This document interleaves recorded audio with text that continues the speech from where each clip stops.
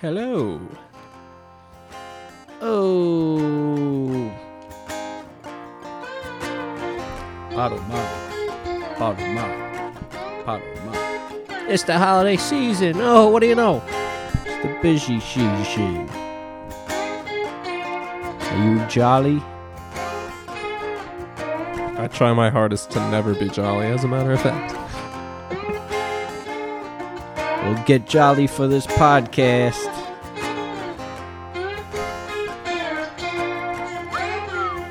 Oh, buddy. We have returned again.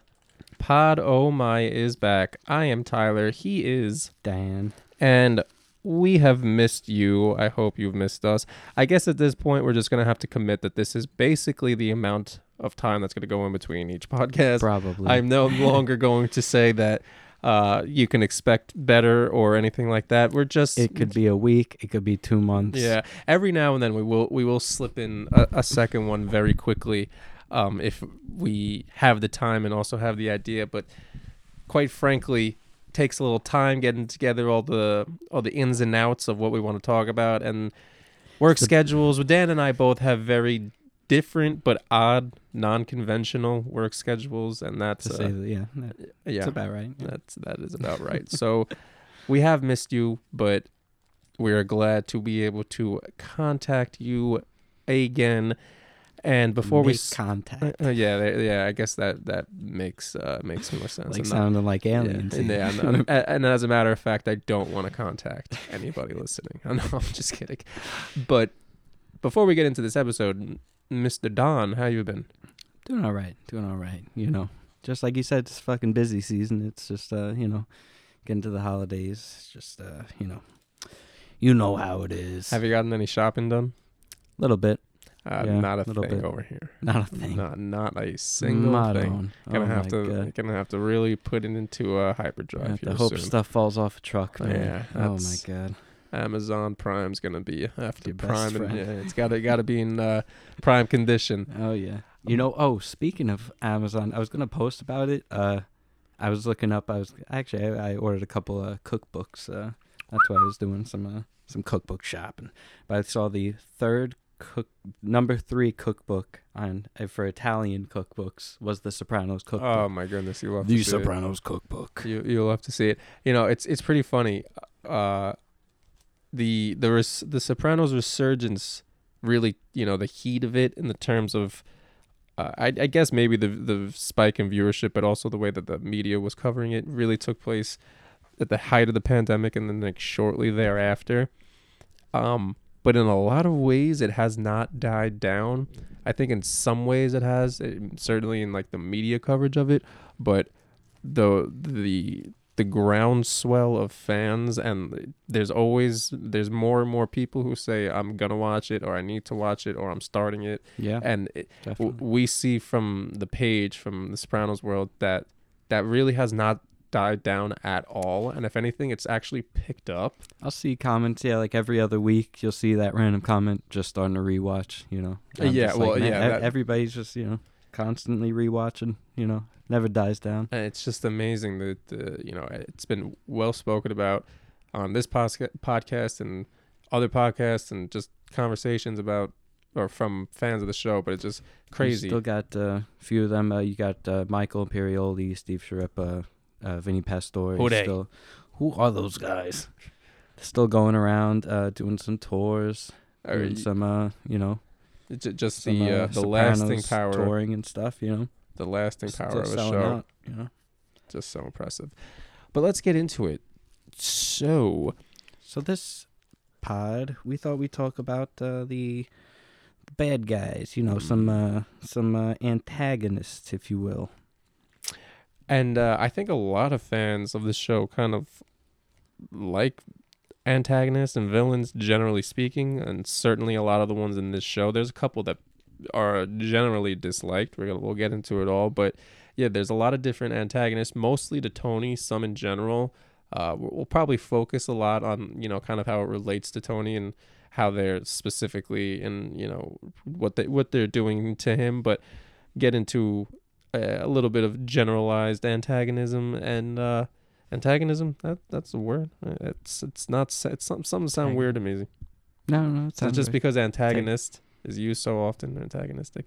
Nevertheless, we could scrub that from the drive if we want. So if we decide you don't want to hear it, fuck you. And We'll if you're hearing that. it, well then I'm sorry. We'll whack that. Don't worry.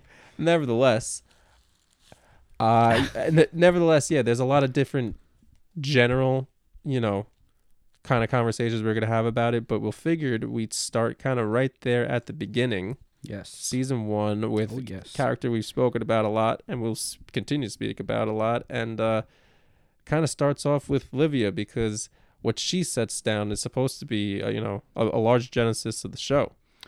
Yes. Right, Livia.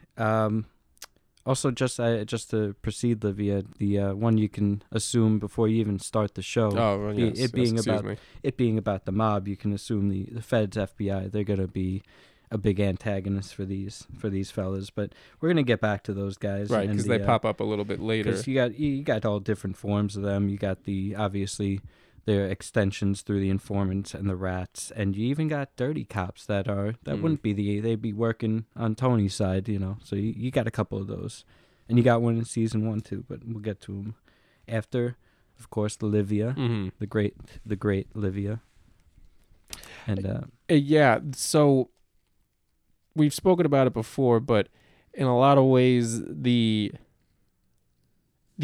shock value of the mother being an antagonist to the son was something that really drew a lot of people in, but also set down a lot of questions for a lot of people, either before they got into it or seeing it as it played out, not believing it, not believing a mother would ever, feel that way about her son. right. And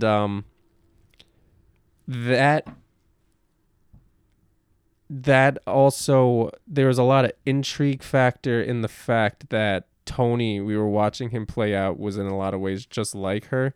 So the very interesting thing about her being an antagonist was that she was fueling Tony, who was the anti-hero. So like the whole thing was kind of self-serving in a way, you kind of say. I mean, kind of feels funny to say because it was written that way, but but you get what I mean. It was all tied into each other, which is the thing that makes her such a unique antagonist, because nobody else is really going to say that.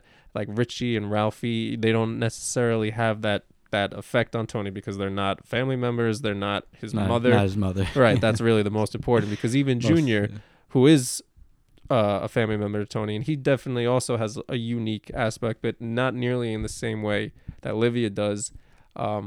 She's a huge part, as we've said many times, she's a huge part of the therapy sessions at the beginning of the show. Right. That's what gets him basically would be a big factor in his panic attacks, which get him in that doorway to Melfi's office. And once her passing took place, she becomes more of a reference in the therapy sessions, and the therapy sessions become a lot more about those after different effects, things. Yeah. Heavy after effects of Livia, which we've mentioned before, but for this, very important in this for this topic. But so a lot of Junior and Livia through the first season. Those, I think, would be the big antagonists of the first season, plus the Feds, the FBI. You get trickles of them throughout as well. You get Pac Soprano, you get that little camera, they're watching on him throughout. You get a few, you get Jimmy with the being an informant, supposed, who knows. And to go to the Pac Soprano moment, I feel like that's a really big fan favorite, partially because the musical choice is phenomenal, and the scene itself is just a very well done creatively. Right. But also, the first time watching it, like you said, you start a mob show, you're like, all right, when are the cops, when are the FBI, when are they starting to lurk? And when that scene hits, you're like, okay, here we go. It started now, which is kind of funny because it almost never really picks up off the ground as much as you really kind of think it would maybe at the beginning of the show. Right. I think in season 1, they're much more of a presence than the rest of the show. You're almost like, oh yeah, Agent Harris, I forgot about you, type of thing. Yeah. But yes, it's very like introductory, has that kind of power. Yeah. definitely they have their moments, and you also get that moment itself in Pax Soprano that solidifies Junior. He's becoming the boss of the family, which Tony, he does that on purpose. He puts Junior in that place, as he says to the other guys, let him be the lightning rod, let him take the hits. We got kids we got to worry about, kind of subtly throws him into that position. This illusion of power, I guess. But yeah, Junior, he takes it and he runs with it. And he kind of caused a little havoc with, taking, what does the guys say? He doesn't even share the salt, Yeah, So, he won't even pass the salt. Won't even pass the salt, so he's taken his fair share. There's some of this theme throughout the other antagonists that runs originally now with Junior thinking that's he's kind of like wanting to get something he's owed. It's like, it's been such a long time. Finally he's boss, so he's taken what he thinks he earns. And I think we get even more of that context or character arc, if you will, in Many Saints, where we get to see a lot of his pettiness. And I think they drew on that and kind of expanded on that for Junior's character to explain that. Yeah, unquestionably petty and, not necessarily the sharpest throughout the entirety of the show, but yeah, they really, like you say, focus on those things. Another thing about him as an antagonist that kind of makes him a little bit unique, well, two things. One, he's kind of used as a prop by Livia. He has his own reasons, like you just mentioned, the power struggle that Tony and him kind of go back and forth with, that he thinks he wins, and then he realized he was kind of using him as a pawn the whole time. Right. So that's inherently there between the two of them. And then Livia kind of uses him as a, she's kind of a puppet master and kind of fueling the fire because she's bitter at Tony for putting him in, the retirement community. Exactly. little revenge aspect, you're putting me here. All right, I'm gonna get you back. Right. So Junior is, a puppet in a certain sense, which kind of is interesting from, a villain antagonist standpoint. But then also he jockeys back and forth throughout, his duration of the show, which we could kind of talk about a little bit later. We'll get, but we'll mention again in season 2. There's another. He's kind of he's on Tony's side. He plays the uncle role, and he's back to the antagonist, and he's Right. Livia, a big love hate. Right. That, yeah. Livia herself doesn't really kind of go back and forth. I mean, it's just a couple like moments here and there that like maybe aren't so bad, but she's always the miserable. I think it's once she goes through a stroke at the end. That's the thing too. By end of season 1, so we'll just go right into it. So I mean the. Well, we should also mention Mikey before we. You got Mikey too. Yeah, he's just really an extension of. He's another extension Junior, of Junior. Same with the Chucky as well. They're not totally gunning for. They're following Junior. So it's like Junior's going for Tony. All right, we're with you. We're trying to get Tony too. So, they're looking for his downfall as well. And yeah. That would explain, but particularly between Tony and Mikey, actually, a little extra. They have an extra. He's really Mikey, the boy you fucking thing, Then Mikey going after his I don't know. Who does he go after? He goes after him with the staple gun for.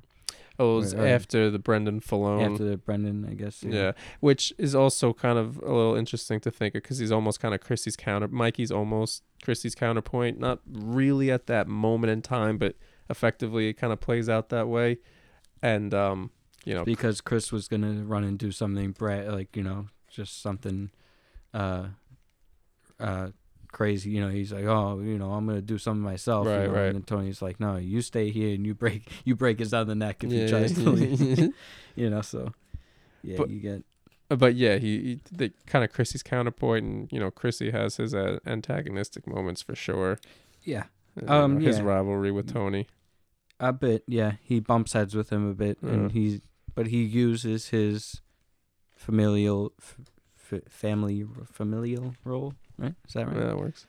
Role to kind of dodge any any flack from what he says and does. But so going on with Junior, so the cunnilingus and psychiatry comments. Those kind of broil up for Junior. You know, the fact that everybody knows that he does what he does, that he goes down to Boca. And, you know, that plus the fact that Tony seeing a psychiatrist, he, you know, kind of builds up an anger in him, gives him a reason. All right, I gotta get back at Tony for something. You know, he could be spilling beans about the family, plus he's spilling beans about me. So, that plus the Livia kind of fueling it as well, telling Junior that the Capos have their mothers in Green Grove. So it gives Junior a reason to, you know, hitting the mic there. Sorry about that. Putting a hit on the mic, you know, just like Junior put a hit on Tony. So, yeah, think that. Yeah, and like we said, he, you know, throughout the rest of the duration of the show has his moments where, again, it pops back up, where, you know, certainly with Richie towards the end of season 2 it pops back up again. So yeah, but he's also, you know, works with Tony, protects Tony at certain moments, gives him advice, has that, you know, touching moment with him on, you know, so it's a interesting role as a antagonist versus, and also kind of supporting character and our supporting role towards Tony in a certain sense. Right. But of course, you know, in the mafia and that type of family, that's, you know, support in that life always looks a little funny. Oh yeah, no, he has a flip-flop relationship for sure. Just like we were mentioning Agent Harris as well, who we'll get to throughout. And later on we'll get back to him, but he also has his flip-flop somewhat nature, because obviously he has a job to do and to stand by. But he and Tony have a bit of a little frenemy friendship going on, you know? Definitely. And so end of season 1, I mean, Tony catches a sort of break with two of his antagonists there, with Livia and Junior. Livia gets the stroke, has a stroke, and Junior gets an indictment. Bada bing. The feds swoop in on June. And not Tony. So. And, you know, we mentioned, just to circle back a little bit, we were going to talk about Makazian. His oh fuck yeah. Yeah. Shit. Yeah.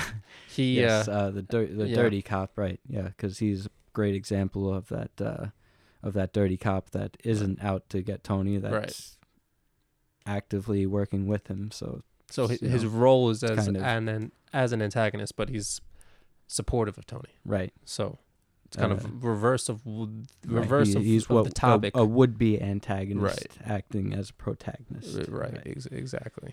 And when the shit hits fan for him, he takes a dive. So I was just watching Home Alone before fucking John Hurt rip. No, Great seriously, he terrible. But yeah, on we move to the second season then. So of course the big one is Richie, but we do have, you know, a couple other ones. One of my favorites. Yeah. Well, we'll hit on the puster a little bit. Puster. Yeah. Yeah. It'll make it filthy. That would be the big I think Puss acts, and then you get Skip too. But, right. I mean, Puss is acting as the big informant, the big rat here, and you have a few moments where he's really, you know, kind of speaking against Tony in a strong way. But before we'll start with Richie first. Right, why not? Because he might be the fan favorite. Yeah, he might be the fan. Well, first of all, his prominence in season 2 deserves it. But all the antagonists, he might be the fan favorite. I think a lot of people. He's my favorite I've mentioned it before, but he's my favorite. In my first watch of the show, I was like, went back and I was like, Richie was my favorite fucking character on first watch. Some people really hate him because he plays the role as an antagonist very well, and he plays the role as, you know, kind of a villain and the thorn in the side of Tony extremely well. Right. So that's really the thing that stands out to me the most. He has that menacing vibe about him throughout basically his entirety, other than when he's doing downward facing dog. I think you see downward facing dog. I think you see Richie Aprile doing downward facing dog. The way he said, like the emphasis that he puts behind it. It's like he realizes like what he's about to say is like kind of shameful for him, even though it's really not at all. Just the life that they live. Yeah. There's nothing shameful about doing yoga. Yeah. And, early 2000s, I guess maybe men were even generally outside of the mafia maybe were kind of looked maybe a little questionable with it. Not like questionable, but just like not exactly manly. But I don't even know if that's true. We were a little too young for that. Certainly now it's not the case at all. Maybe they did Nor in should it be. prison or something. Hey, Maybe he was at a doing a yoga. lot of doggy something, that's for sure, Don. Oh, don't get filthy about it. But Richie April, bottom or top? Richie, he bottom from the no, he tops from the bottom. No, Is no, he that a was bottom Ralph. or is he a That was- top? We're skipping a Ralph and He was pitching, Richie, not catching. Richie Pitchy. He likes to catch in the dock. A completely side note, just very quickly, since we're talking about it, it is so hysterical to me that there's when they're talking about Vito in that scene, and Carlo goes pitching, not catching, as if it really makes a difference. Like what it would have been like maybe acceptable if it was the other way around. They're just like, oh, well, that's okay then. I mean, like, it's just the mental gymnastics that it was either actually took place or was on display in this show. It was unbelievable. Much worse in their eyes, I guess. But yeah, back to the topic at hand here. Back to Richie. One thing I want to mention that runs with a few of these antagonists is he did time, and he's from the old school, from the old school, Janice. And real quick, not to cut you off, but I think it's pretty obvious. That's a huge part of his stance against Tony. Is he can never take him seriously because he was a kid.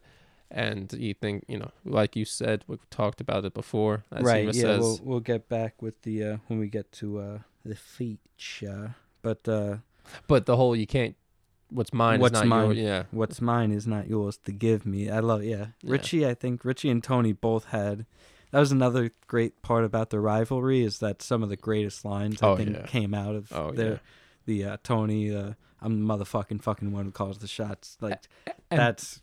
And by the way, top Tony quote, 100%, and it's such a great example of the people who say you don't need to curse or like cursing takes away. Like sometimes it is fully effective, and that is like maybe it's such a great line, period. But it could be like one of the number one examples of how it can fully serve a purpose. Definitely, yeah.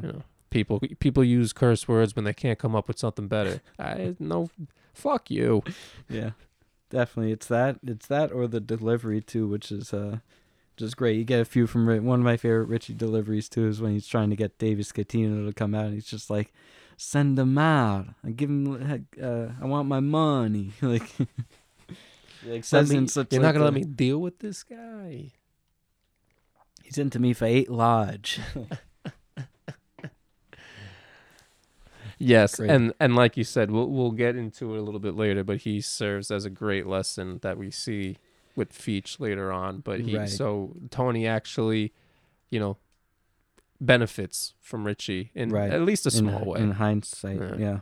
And so a little more before Richie's end is that he goes to Junior, if you recall. Right, like we were talking about just before. He consults with Junior about Tony, saying, he's trying to maybe get some guys going against Tony to maybe build up a crew and do something about it. Get Junior on his side. And who's the Junior slippery fuck? Who's the slippery fuck? Feel him out. He's a slippery fuck. Who's saying the line? Who's Junior saying it? When you're talking to Richie about trying to get a couple. Is it Albert? Maybe. Yeah. Maybe. Yeah. Alley Boy? Yeah. Parakeet. Because that's who he talks to. That's who he talks to too. Who can't sell. Yeah. No, so that's who it's gotta be. Tony Soprano. No way. Ain't gonna happen. You gotta talk to Alley Boy. He's a slippery fuck. So be careful. Watch what you say. Something like that. You believe that? Yeah. One day, next day, get a facelift. Fucking blanking on the lines. No, but I know what you say. Yeah. As always. He because he doesn't play. he's not in there long enough to like really like you remember him because they he make such comes a back- joke of his character. He comes back later on. Yeah, but like Died on the vine. Yeah, It's like- died on a vine. It's like such little lines. It's just like he just comes in. It's just like says something stupid. Just Yeah. like, oh my god. Yeah, Died on the vine. Tone. I don't know what to say. died on the vine. Died on the vine. And then, so back to Richie. He consults Junior, trying to flip Junior on Tony again. But Junior goes to Tony saying, "Hey, I'm telling you about this. I didn't have to tell you about this, but to me it sounds like Junior's just playing both sides." Right. Obviously, because he says to Bobby, "Who am I better off with?" Right. And realizes Richie's going to be a bigger problem to deal with in the long run than Tony, who. Junior's being the slippery fuck here. Junior, hell yeah, And hell yeah. this is exactly what He's looking for his best outcome This in is the situation he's left with. So This is the exact what we were the first example of many of the aforementioned jockeying back and forth of Junior being on Tony's side and against Tony. absolutely, and another one who you could argue this one's like a question mark antagonist is the Janice. Yes, she definitely is, but at this point she plays much more plays behind the like scenes. how Olivia was in the season Right. 1 talking in Junior's ear. Mhm. She's talking in Richie's ear, saying, obviously she's saying Should've been you should. Yeah, not she's part saying of it. that, but she's, when they're driving home from the one funeral, right? Uh-huh. Or whatever. She with the- breaks down the money and situation. she's saying, that was 50 grand in Yeah. the 60s or whatever. So it's like, she's giving him ideas, some ideas in his head. But we all know what happens with Richie. Right. So that doesn't work out for him. And then last episode of that season, you're left a big puss. Big pussy. Yes, down that antagonist goes, and we see it. Certainly, he has his moments where he's just like, "Fuck Tony, fuck this guy." But again, he jockeys back and forth for different reasons because his life is at a very sensitive, crucial spot, and with the FBI's kind of doing him, playing some mind games on him. He doesn't really know which way is up all the time, but he certainly has his moments. Just besides even the fact that he's an informant, so he's actively working against Tony in that way. So that alone would make him an antagonist. But he has, we see him in the car when he's like, "What am I, his fucking errand boy?" When he's talking to Skip, and he's like, Right. really, he's telling him about the plane Sorry, tickets boy. now. So now he's like going over the top, whereas previously we had seen him he holding says- back He before. he says I should have known. I like with when I was looking for the kids teacher Saturday. Yeah, like yeah. he should know that was second episode of the Right, series. right. So he had ideas like thinking back then, like resentful of Tony and Mhm. putting him to do that little And then by little extension, work, dirty Skip work. also plays that role, like as you were talking about earlier. Being the guy that Puss is working with directly, being that another one of the extra, like like we said, there's a lot specifically about Agent Harris, but the rest of the FBI, there's a few other players here who really stand out, and Skip. You get the few agents that come here and there. Yeah. And then, He's certainly working to get Puss to do as much against Tony as possible, but as the FBI do in this show, and at points there's a lot of behind the scenes kind of feel to it, so he gives off an almost friendlier antagonist vibe in a certain way. There's something about him that, like, he doesn't strike you like Agent Harris does in season 1, where you're just like, this fucking guy, fuck him. At least for me personally. I wasn't saying I was rooting for him to be successful or anything like that. Certainly that wasn't the case. Well, I feel like with his talks with Cubitoso, right? That's Yeah. right, the boss chief or whatever. When he's talking with him, like that Puss thinks he's a junior FBI agent. I feel like that's like showing that kind of detachment from like that friendliness vibe that he maybe gives, but that he's just doing his job. Right, because he Puss certainly is really thinking he's getting involved with them to a point where it's like he's working with them, right, not for them. right, because being friendly and kind to the informant is definitely a tactic, kind of butter them up type Same of thing. thing San Severino does later on, right, with 100%. Aid, which we'll get. And the whole undercover, the idea behind undercover with Danielle. So sneaky. yes.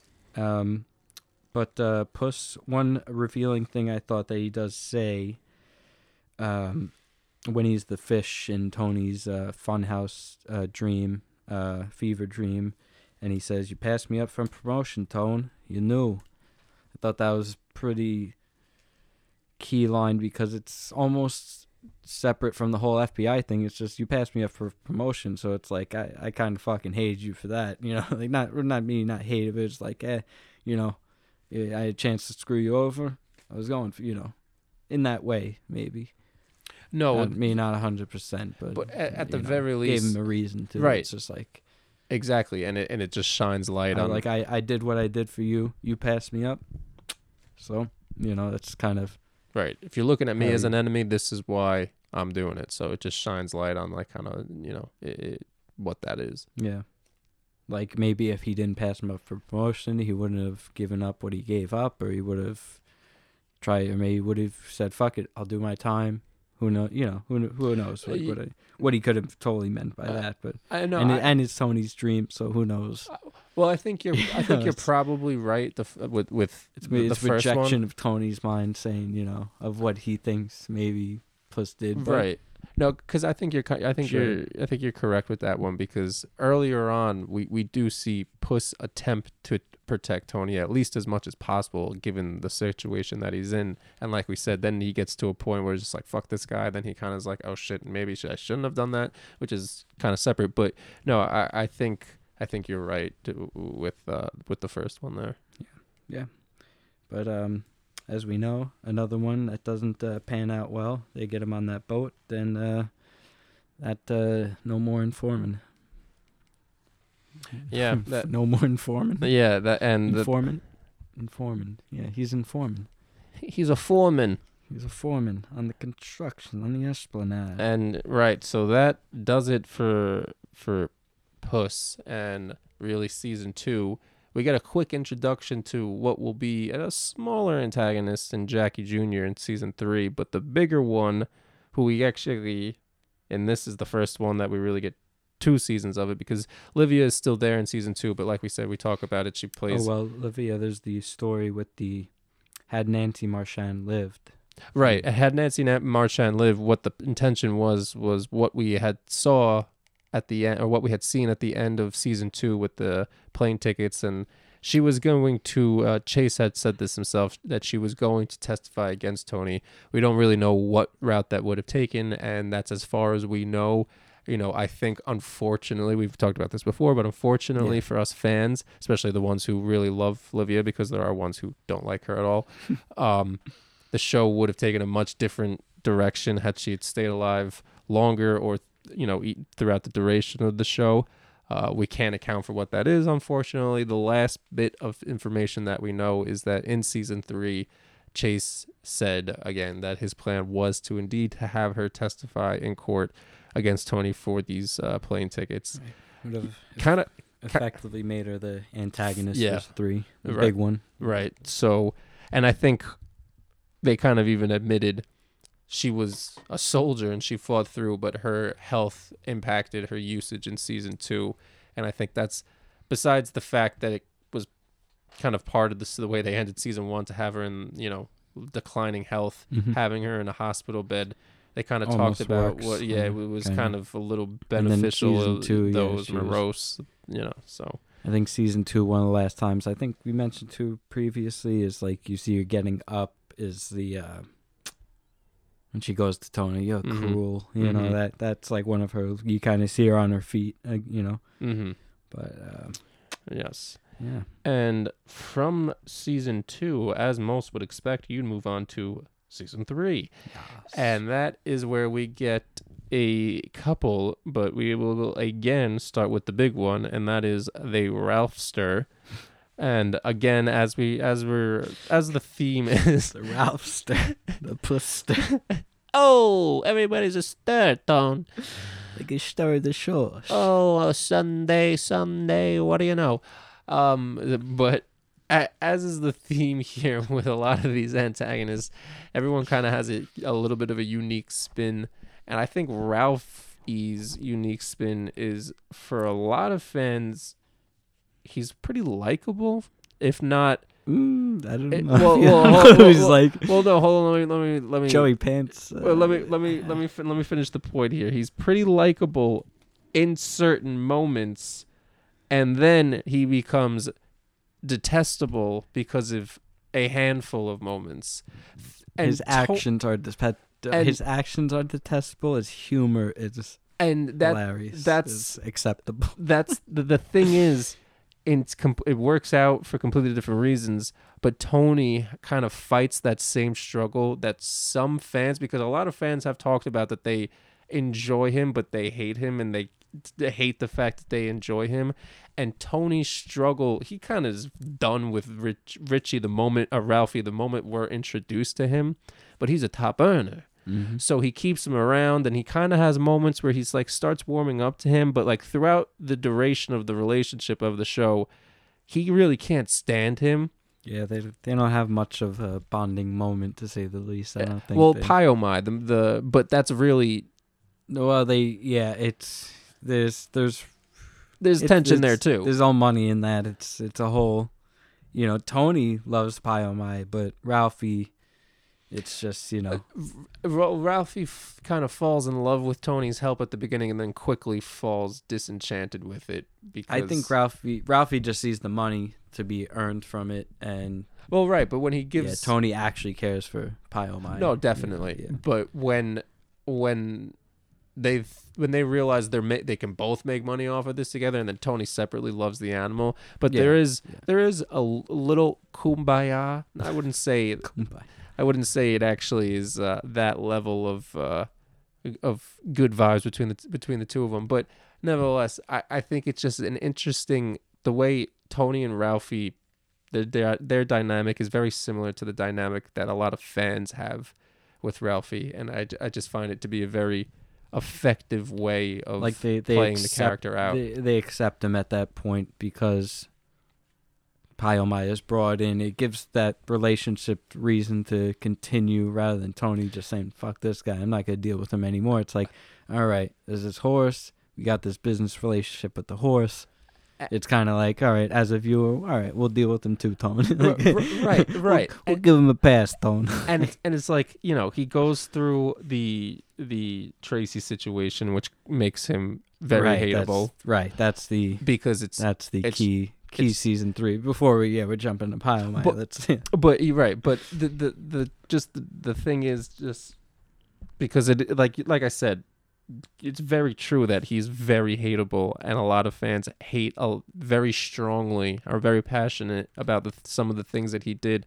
But he also undeniably, unlike some of the rest of the antagonists, has a certain charisma about him, which it has a lot to do with the way he was written, but nevertheless has a certain charisma about him, and he delivers a lot of humor that a lot of the rest of the antagonists maybe don't. Junior does, but maybe not so much with Puss, not so much with Richie, not so much with, Phil, maybe here and there, but, Ralphie's very quotable in ways that I think some of the rest of them aren't. Yeah, I could see that, yeah. So even in some of his darkest moments, he's got some lines. Right. Even playing exactly to your point, playing off of Tracy, one of the most quotable moments is A, she was a whore. And B, she hit me. Yeah. And want to kill yourself? Drugs are better. Pills are better. And that is an aspect that we'll kind of get into it here, and I'll kind of hand it over to you there. But yeah, I just think it's a very, very, it just tells you how effective they were in building out this character, that what you see on screen is a lot of how you fans feel too. Very back and forth. Yeah, definitely could see that. So along with Tracy, you get another thing that Ralphie does. Well, Ralphie has that little after Tracy, obviously Tony's on the outs with him. The whole Thanksgiving spiel. I'm not having this fuck over for Thanksgiving. Ralphie, fuck him and his turkey. Then Gigi's passing kind of forces Tony's hand to put him in that capo position because he's looking around the funeral. He's like, who the fuck am I going to put in? So, kind of puts him in, and I think Johnny Sack also, he makes that suggestion, he makes that suggestion to Tony because he wanted to switch families, Ralphie, over that whole thing. And obviously he gets the capo position, and he takes the little Jackie Jr. under his wing and starts to tell him stories about when Feach, how he missed out on, robbing that card game of Feach Lamana, that Tony and Jackie Sr. had robbed the card game and kind of built their credibility and their Stugats with the crew, showed them they had what it takes, they robbed the card game, the balls on these kids. Oh. And, Richie said to Tony in season 2, he says, I stuck up for you against Feach, otherwise you would have gotten fucking maybe killed, who knows. And Ralphie kind of throws Jackie Jr. into this whole mix, which doesn't turn out well for Jackie Jr. as it did for Tony and his father,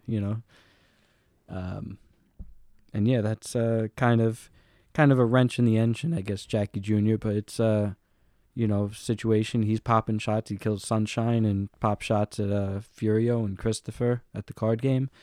So it's indirectly affects Tony, I guess. But it's Ralphie's doing the whole Jackie Jr. situation, doing what he did.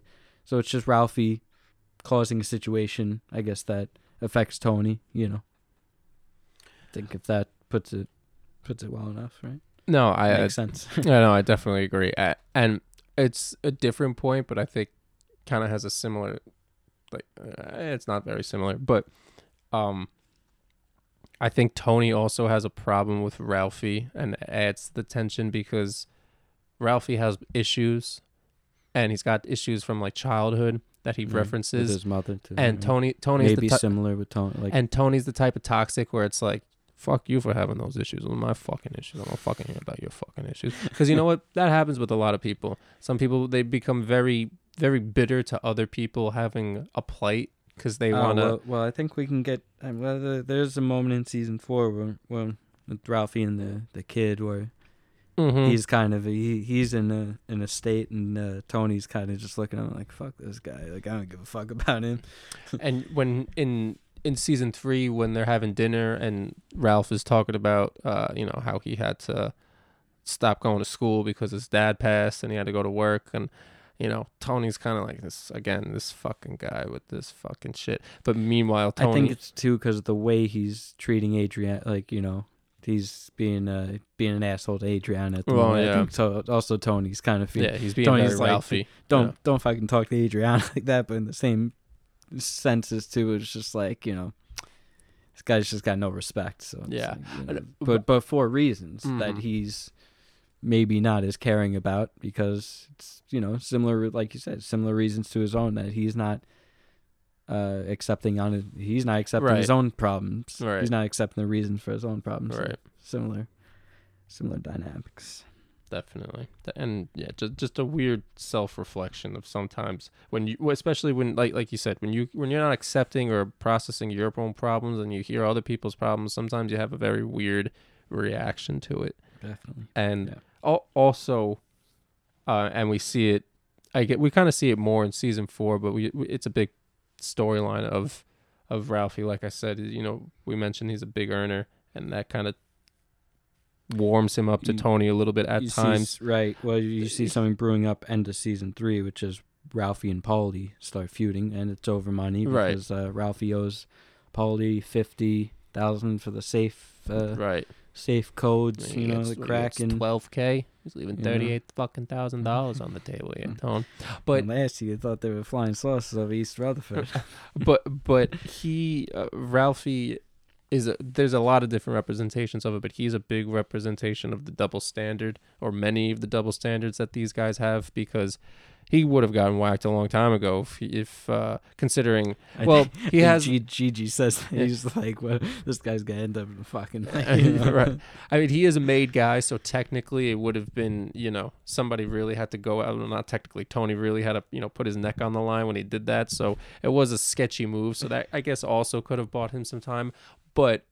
The fact that if he wasn't a big earner, he wouldn't have gotten as much time as he got. So without a doubt, it's a representation of the double standard. Similar situation with Vito later on, and that you get that same thing. By the way, that's a representation of the double standard that almost the entire society has. Because if you make money or you produce money or blah blah blah, like you get extra leeway with things, even though you shouldn't. That's true. That is true. Money talks. Money talks. But one more thing that pops in at the end of season 3 is Danielle, who's not really Danielle. She's actually Deborah. What a liar. Is your name even really Danielle? She really exists. But she did exist, and she was undercover that becomes friends with Adriana. She's going to go sit with some Starbucks. Hook, line, and sinker. Oof, the Starbucks. That's what did it. Adriana, sucker for Starbucks. But that leads us into the next saison, which a few things start brewing up, which Ralphie carries over into season 4.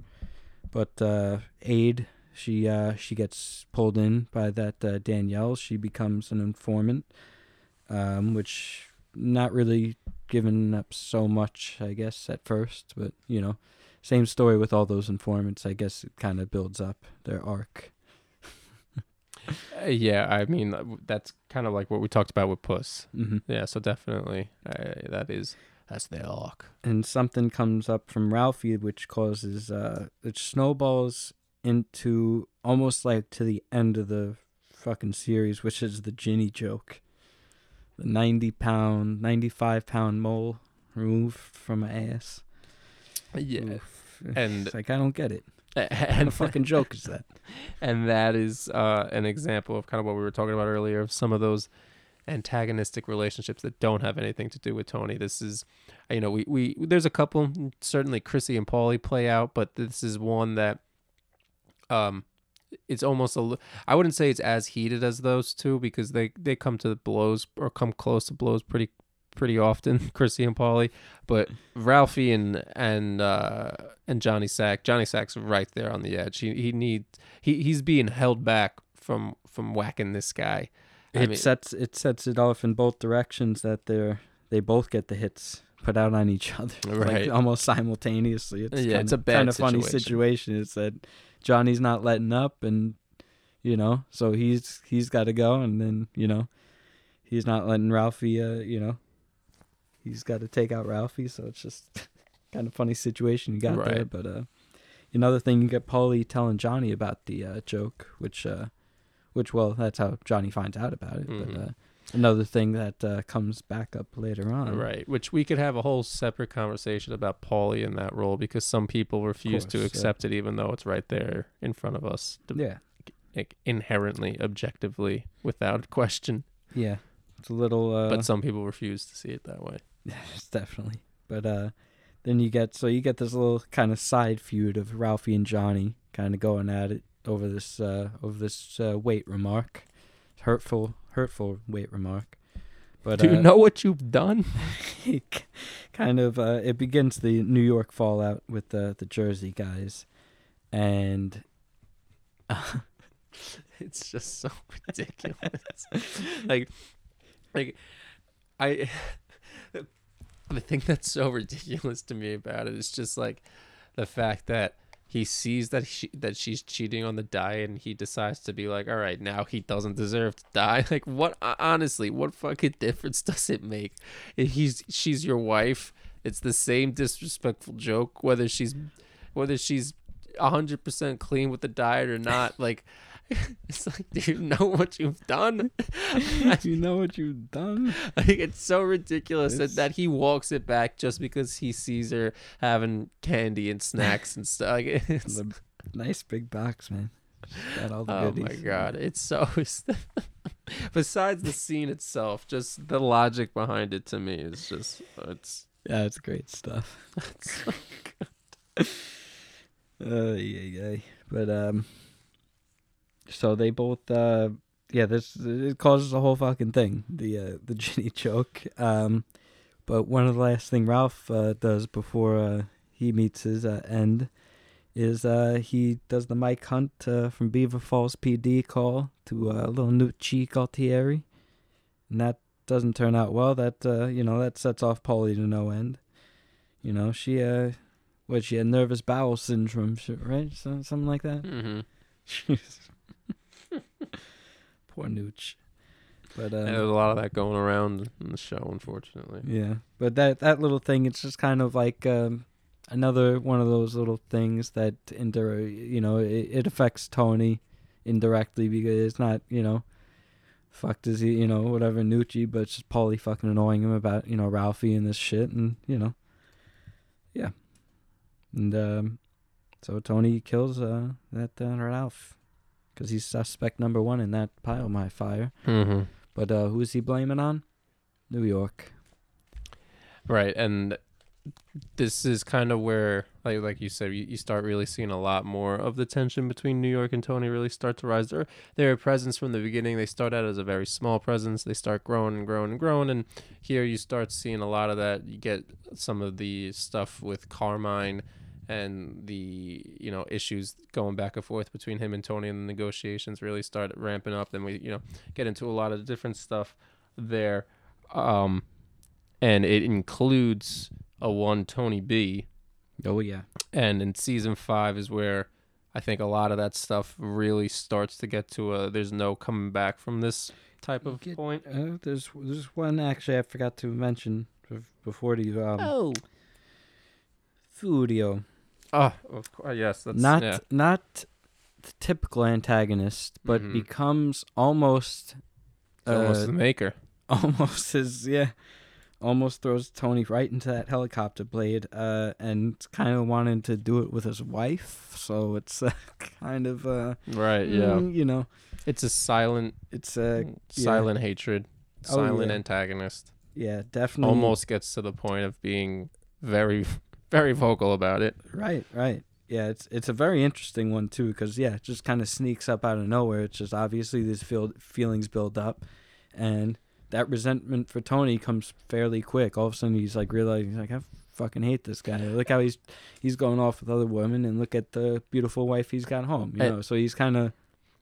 It does really kind of hit you. I think some fans might argue that there's a little sprinkle of the Carmela and Furio little love affair not to be earlier on, but to me, I think it's a little bit of a reach. Whereas when season 4 starts, when Furio shows up for the first time, and you get and quickly it shows Carm catches a quick glimpse of herself in the mirror of the oven. You're like, oh shit, they're about to do this, and you're like, and then your second thought is where the fuck did that come from? At least that's that's how I came from it, or how I interpreted it. They sprinkled it throughout, and then because then it just builds up in those few mid-season 4 to the end. It just kind of just zips up from there.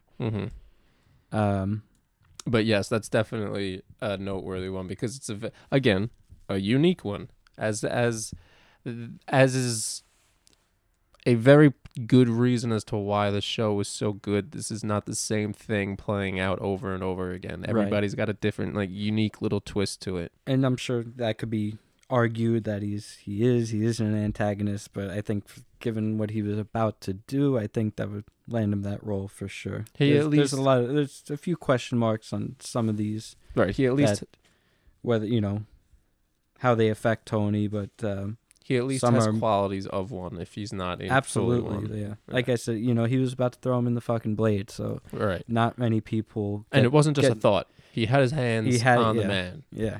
Watch your step. Yeah. It was not just a quick little dream. But yes, so moving on to season 5, it definitely is a beginning of a lot of the darkness. So the antagonism, again, question mark on that one, but the antagonists, they their feelings and their tones and their impacts on the season start really being less of a secondary story and more of like the prominent stuff of what we're seeing. Right. Again, this is where New York and Tony and the two families and everything really starts getting to the point of no return. And Tony B is really, if not the biggest, one of the biggest reasons for it. Right.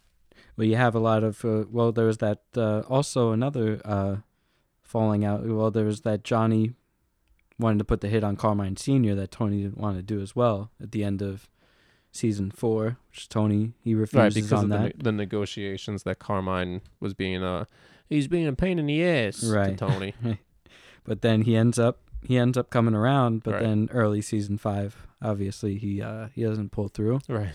But that brings in Carmine Jr. Right. Which he starts already right off the bat, early season 5. You see he's having it off with Johnny, and it's, not looking good. And you get another added into the mix, Philly. Right, exactly. Philly Leotardo. So the tension between New York really starts to rise. So there's the antagonists to each other, the three of them, for sure. Phil, Carmine, and Johnny. And Johnny. And then also you start getting Angelo, you start getting Angelo Rusty. Rusty Milio. Yeah, those two are, they both fall under that category. Obviously, they play more of a behind-the-scenes type of role. I think Rusty kind of is really pulling those strings more. Angelo's retired. He doesn't live that life anymore, even though he, unfortunately for himself, he does. Yeah. He it doesn't really quite play out to be the truth.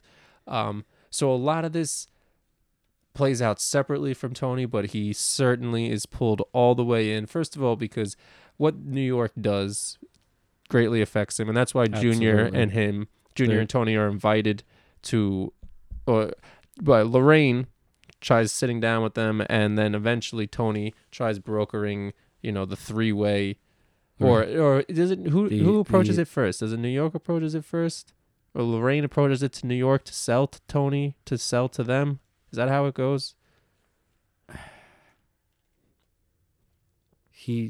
When Lorraine's trying to get Tony's protection, and then I think that's the suggestion, right? Because that's who Tony and Junior are sitting down with. Right. Because Junior then has the line, "Trust me, it's not all it's cracked up to be." Right. Junior, he's throwing some zings in there. Right. Yeah. So that's what it is. So. Yeah.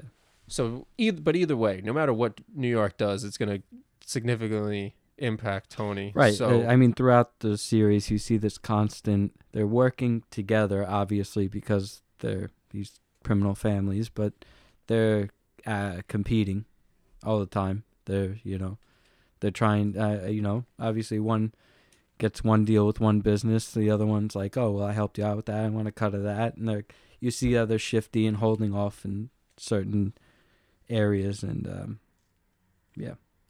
definitely, and that's when, again, Tony B, what he is the real conduit for this impacting Tony he's the real antagonist to Tony. He's the one who brings this from... He brings it home. He brings it to the front doorstep for Tony, rather than just being their own little feud in New York. Brought the words right out of my mouth. Brought them right out of me. But, I'm not sure which happens. So so here's the thing. You get all three of them coming out of jail. So, again, you get these three antagonists that are kind of forgot another three that did time. That same aspect I was saying before with Richie did time. They're looking for a piece of what they earned. So Feach comes out blazing. Obviously, he say, "Yeah, you hit the ground running, kid." And he's giving Tony B money. Tony sees this. He's like, "This isn't good," And he sees and then Feach is feuding with Paulie over the landscaping. He gets the card game, and what does he do? He robs Ira Fried's wedding of his of the cars, of nice cars. So Tony says, "You know what? You're stepping on toes. I told you, and not to step on anybody's fucking toes. What are you doing?" So the whole Feach situation, that's kind of starts off, I think, the season 5, like showing like, all right, got this guy already causing fucking trouble out the gates, but he's kind of almost being on his own and Tony looks back and thinks back to the Richie thing. Right, And thinks, like we said. right, and he looks around the room. He sees he's the only one not laughing at the joke. He's not falling in line. He's got to go. So definitely a interesting antagonist in season 5, but a big part in Tony's history, as we said too, with the card game and everything. He's a historical figure. And we've said it before. He's a very well-played character by a pretty prominent actor, and he feels like he's in the show for longer than he is. Sometimes you go back through a rewatch and like, oh, what was it? It was like 3-4 episodes. It's And like, he's gone. He's out of there. Really, it's like 3-4 episodes. Yeah. That's it. Yeah. Quick, A quick short hitter. and sweet feature. Yes. yeah. That is definitely short and sweet. And so I guess getting back there to Tony B. Right, and Philly as well, because he's somewhat involved. So basically, this whole feud, they kill off Lady Shylock. She's trying to broker this deal, but she's also she's not paying up to Johnny, right? That what the case was? Mm-hmm. That was one of the issues, is right who she was paying up to. Mm-hmm. So then Phil Leotardo and or was it Billy and Joey Peeps maybe kill Lady Shylock? I think it's Billy Leotardo. Yeah, I don't think Philly's in on that one. Maybe Billy Leotardo. Well, regardless, it's put out by them, Philly, Johnny, whoever. Mm-hmm. They're looking at. They get Lady Shylock. In retaliation, Joey Peeps gets whacked, but that is done by the hands of Tony B, because Little Carmine, Angelo, and Rusty, they get Tony B on it. They say, see what you can do for us, kid. And Tony B says, you know what? I'm not getting any fucking action in my cousin's crew, so fuck it. I've got to make some money. So he does it. He whacks that Joey Peeps. Paparelli. It's a family name. Oh. No. Then in retaliation for Joey Peeps, then you get Angelo whacked for that. The domino by Phil effect. Leotardo. Yeah, it's just when it So starts really little playing out. Domino action going on, and then because of Angelo, that sets off Tony B to kill Billy and almost get Philly as well. Mhm. Philly got winged. I guess you got to say that's probably the plan, right? The plan was to get them both. Yeah. Because Why Why would not? be the point in clipping him? Yeah. Unless he Just was clipping him, right? I guess unless he was just firing at Billy, and then because he was there, he just caught maybe one. caught a stray. But yeah, it's possible. But maybe just seeing them both, he was just fire. He's just going at him. No way to tell exactly, but yeah, that whole situation culminates to the end of season 5. With just before that, we also get the unfortunate end to Adriana, Mm-hmm. her FBI informant. Mm-hmm. Her days of informing are done, and I gotta be a foreman on my crew, no more. gives Chrissy that ultimatum to choose. Do I choose Aid or do I choose the family? And he chose family, so maybe not such a bad guy after all. Or so he thought. Yeah, you get end of Tony B, though. End of season 5. This whole domino effect, and that has to end with Tony B getting whacked. Mm-hmm. But Tony doesn't want Philly to do it because he knows, that's going to end in some torture and some bad shit, so I can't have that happen to my cousin.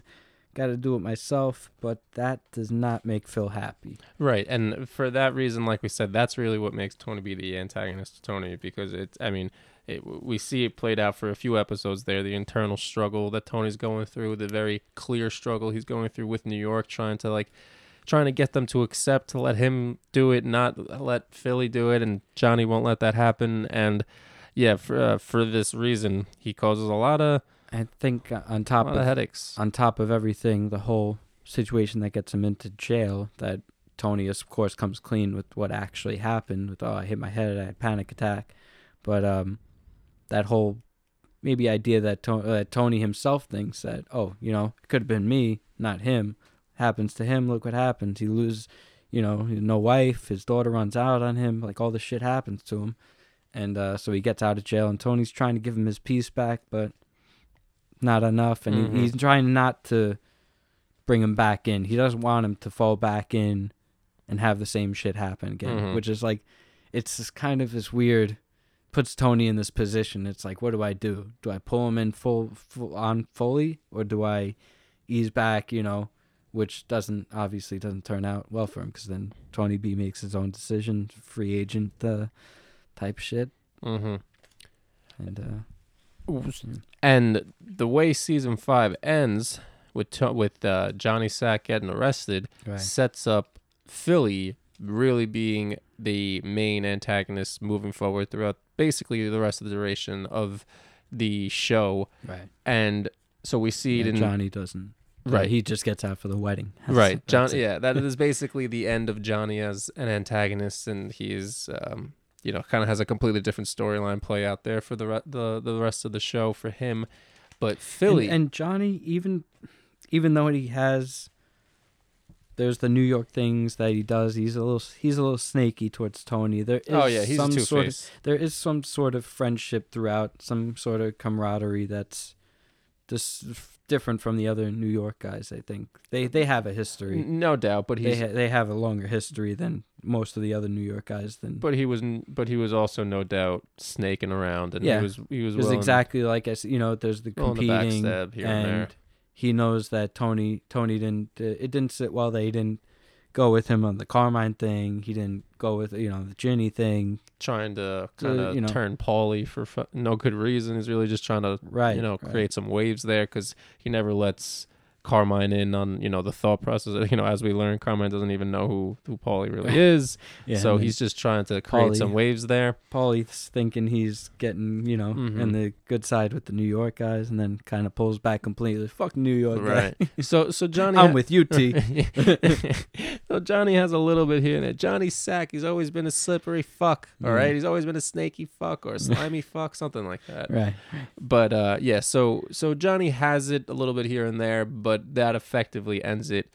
And for me, I would say about moving on to Philly, we kind of talked about him a little bit here, but to me, he kind of fits the most typical idea of an antagonist, mainly because at this point in the show, the tension between New York and New Jersey has gotten really pretty intense. There's a couple moments there early on where Tony and Philly get along. They have a couple agreements on the Centrum pills. Right, that's what it was. The vitamins. Yes, but it no, because it backfires. Because those pills were all over the place. There was all ripped up. Yeah. So they had then they had a couple other quick, easy negotiations early on, but it quickly goes awry for a handful of different reasons. Vito's a big part of it. That's definitely a big factor to setting. Yeah, Philly's on his old school kick, and he's not taking this no more. And things have got to change, and no more of this. And he really, even though to me he's very likable as a character, just because Frank Vincent does a great job, but to me he's never. He like we kind of talked about, every antagonist that we mentioned has kind of a unique spin to them.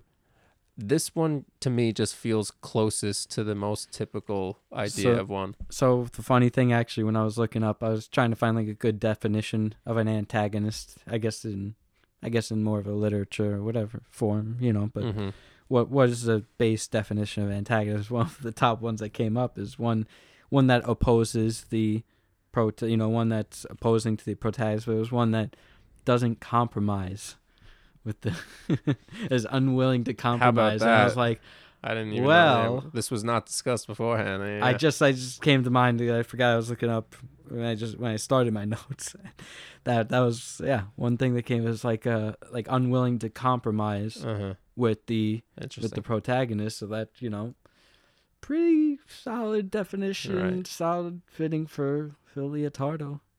At a certain point, for sure. Compromise? He did compromise. He did compromise a little bit, just a little bit, on the grilled cheese and the jerking off in the tissue.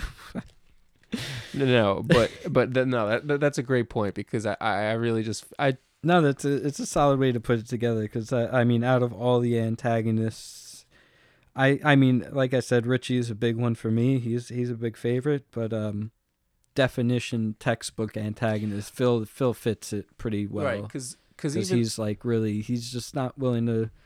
There's really not like a nice moment. Really, you know, does he really ever help out Tony? Look out for him. Like even Tony's going to him when he's in the hospital. He's speaking nice to him. I don't think Phil wouldn't give him the same, same, you know, and regards. You know? And with the rest of them, you know, one of them is his mother. Another one is his uncle. Richie, he looked up to Richie at one point in his life. Ralphie, he's on the crew, so they work together at times. He benefits from Ralphie's, you know, work. Tony B's a family member.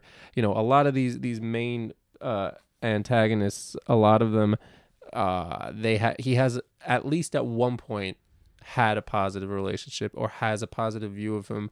And for Philly, other than the fact that he was part of the old school and you look up to the old school, just, you know, generally speaking, he wasn't the way he looked up to Richie Aprile. You know, Richie Aprile was a god to him. Right. And he was like, Chris says to him in the one scene, why you always caving for this prick? And he's like, you know, you keep Philly happy, keeps Johnny happy. It just, you know, it just keeps relationships good. That's the thing. Tony just wants to keep good relations. He doesn't give a fuck about Philly, you know, Philly on a personal level, which is different from. He's a headache you can deal with. Right. Exactly. That's what it is. Right. That's what it is. Right. But Philly. Or it was Johnny was the headache. Who was the headache? It was Phil. Who was the headache he can deal with? I think Phil. Yeah, I think so. Right. Phil. Yeah. Yeah. Because when they're talking about removing him, that's when it comes. That's when he says it, right? Think. Something like you got me now. I may have talked myself into a corner. May have combined too many things here. Nevertheless, no matter what, the point is, at least for me, and glad to hear that you agree, he definitely fits that most. No, I that definitely classic role. I definitely think he's which top. He's obviously the other few big ones, but because it's Richie, Ralphie, Phil. Maybe a little Feach in there. Because it's obviously the Liv and June, who comes back. Sorry, you're right. You were gonna say no, yeah. I was just gonna say, like a couple others, Philly does have a few extensions of his antagonist ways with Coco and with Butchie. Right. He's got his few guys throughout the last season, you know, that stir up some more trouble. Right. Antagonize Tony. Right. That scene when we talked about it right before we started, that scene with Butchie and Tony in the doorway of the hospital, you know. Right. Why are we always meeting like this? Yeah, you really get the sense at that point that's like, okay, these are the clear rivals. Like there have been a bunch of rivals and they've been gone back and forth, and you know, sometimes it's been all right, you know, but it's like this right. is the way like Tony is with, but it's like kind of like how he was with Mikey first. It's like this kind of like, you know, they're joking with each other, but they're like, fuck this guy. I want to I want to stab this guy in the back. But it's like, you know, they're not liking each other. The smiles and daggers, holding daggers behind the what is it? Daggers in their eyes? Mm-hmm. Something like that. You know, some shit like that. And as you mentioned, this is when we get really Junior back in the full force without a question of being an antagonist to Tony, because in some of those middle seasons when Junior's dealing with some of those legal troubles and his health troubles, it's not really a thorn in anybody's side because he's got enough on his own plate. Right. But, you know, here in these later seasons, as his mental state starts, you know, fading even more, and he pulls the trigger. First, as technical second time on Tony, because he had to put the hit out on him first, and then actually pulls the trigger on him. Season 6, first episode. But so if you almost killed a man, I mean, you got to be like an antagonist there, like right. It's one of those things. Sure, you can argue it till Saint Smithens Day, but you know, hey, he fucking shot the guy. I mean, his mental state, you know, all right. But either way, he's got to go. You can have a question or you can have a debate. I think that's probably accurate, but you can have a debate about it. You know, maybe he just really wanted to kill Tony. Maybe his mental state wasn't as bad. Oh, but he didn't act alone. Right. Remember. That's about all I'm gonna say on that. That's all he's gonna say on that. All right. Did we cover that in the conspiracy episode? I think we may cover that a little bit. The conspiracy theory episode. We threw that out there. We might have thrown some of that in there. That's all I'm going to say on that. But if he is hey, who knows? He could be speaking true to that, or it could just be the JFK fandom in his mind, leaking out. But and a different twist on the antagonist brought back is a reversed. At this point, Agent Harris is completely on Tony's side. No matter how much he kind of sort of has to pretend that's not the case in a couple moments here and there. And I think I think there's, like we said, there's this flipping over time. He's just friendly with him throughout. Right. He's not really, if he sees Tony's downfall, that kind of, right. And he's going to move on to some other asshole that he's not going to be as friendly with maybe. So he's like, at least I could be friendly with this guy. Right. And he realizes he can use Tony for some information here and there. It definitely helps him out. And, like you said, you kind of see him warming up a little bit, a little bit of a, at first you really wouldn't call it a friendship, and I don't think you'd ever call it a friendship, but definitely stops being like a frenemy kind of thing. Right. Like they're definitely using each other for information. Right. Obviously, Tony, at the end, he's trying to get some info on Phil Leotardo. Mm-hmm. And Agent Harris, he's kind of towards Tony's side. He gives a reason. He says, I was dealing with Phil Leotardo back in 90s Brooklyn or whatever the fuck he says, and he set up cop to get raped or some shit like that. So it's like he kind of has more of a soft spot to help Tony in this situation, and more of a reason for Tony to win against Phil Leotardo. Right. So it like kind of gives him some actual good reason to to do what he does and help Tony somewhat. But he only so much. Tony, you're reaching, Now you're reaching. But he gives him some info, some low down info. But that is a pretty good way to kind of take the antagonists and give you a little bit of a different spin. Yeah, because that's nice little spinster on it. Right. That is all of them that we kind of talk about. Even if they do kind of jockey, they all end on the antagonistic end. But Agent Harris, who's, like we talked about, the most inherent one, the most prominent one that comes to mind before you even watch the show, an FBI agent, and he's the one who kind of falls back to being on Tony's side, while as everybody else fell back to being against Tony. Right. So kind of an interesting way to think about it in that regard. And the thing is, too, I know the one line you like from Agent Harris.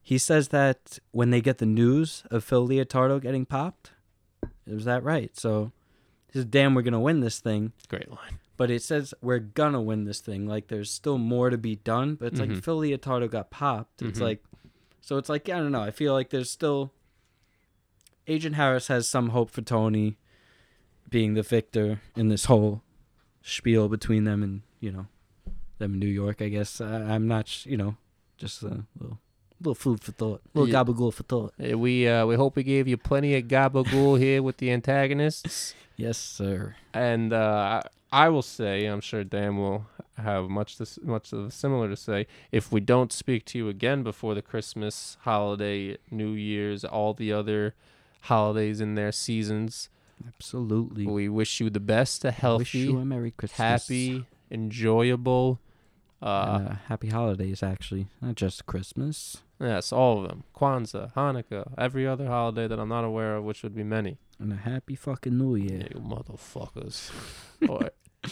Once again, we thank you very much. And wish you all well if we don't hear from you again, but we'll see what happens. Yes. You never know. And also, I'll quickly say, as the end of the year came in, as did Spotify Wrapped, and we were informed that Podomai here, at least on the Spotify platform, is in the top 15% of the most followed podcasts.